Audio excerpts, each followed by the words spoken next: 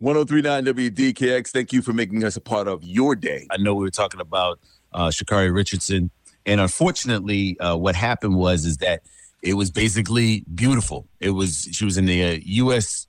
trials, ran the 100, darling, instant star. I was interested in watching track and field, became more interested when she ran. And then, unfortunately, the news came out that she had tested positive for marijuana. Remember, this is the World Anti-Doping Agency that caught her in that situation. I get it, the circumstances.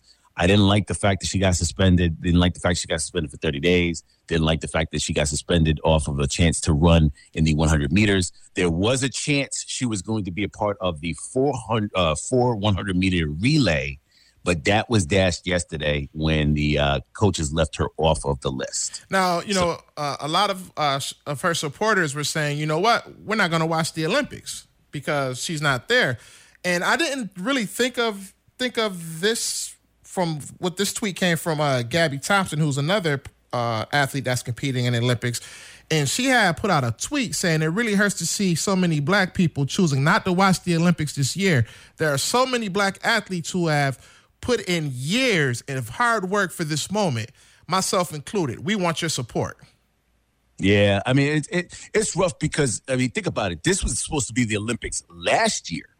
So it was supposed to be the 2020 Tokyo Olympics because of the pandemic. It got shut down, and so it got pushed to this year. So, imagine you had to, train an extra year, wait an extra year, and, unfortunately somebody could come in and take your spot. They didn't do that this time around. So I feel terrible for Sha'Carri Richardson. I wish I could see her. She is a draw.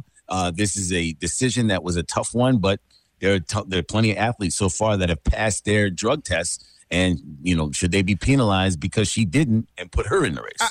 I didn't look at it from that aspect. And then there were tweets. I don't know if she was going back and forth with this girl or whatever, but then Sha'Carri came back and pretty much was saying, about all the athletes that now have something to say that didn't have anything to say before. Yeah, well, I don't think they thought they were going to lose their spot. I think that was interesting in a sense that I didn't think they were going to lose their spot. But every once in a while, you got to be reminded that it ain't just about one person. It's about the team. But then that one person thinks they the team. Ain't nobody coming to see you, Otis. Well, they had the, she said a few things, and she said that, if this is where the fan support is, don't be mad at the fans. So, there's a whole lot going on. I just look at it like, listen,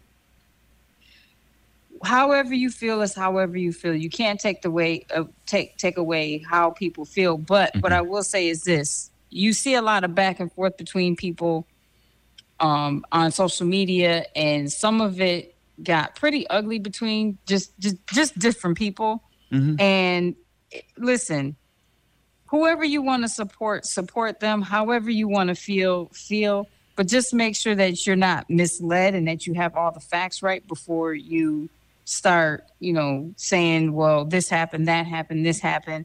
Just make sure that you do your research and that you got all the facts and just go from there. I'm to the point to where you see, I'm tired of us fighting us. Yes. We have a lot bigger problems than Sha'Carri right now, yes. In each and every one of our communities across the country.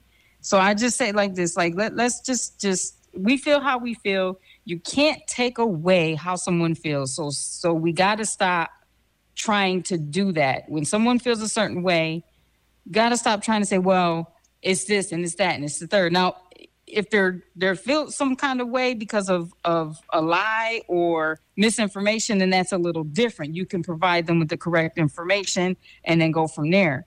But we got to start letting people feel how they feel. You can't change people. We got to stop trying to change people and change how they feel. Let them feel how they feel. Watch the Olympics or don't watch them. And let's get it together, man. We got to stop tearing each other apart over small things, small little things. Very, very much true. That is a very good point. We're 1039 WDKX, the Wake Up Club. Thank you for making this part of your day. Good morning.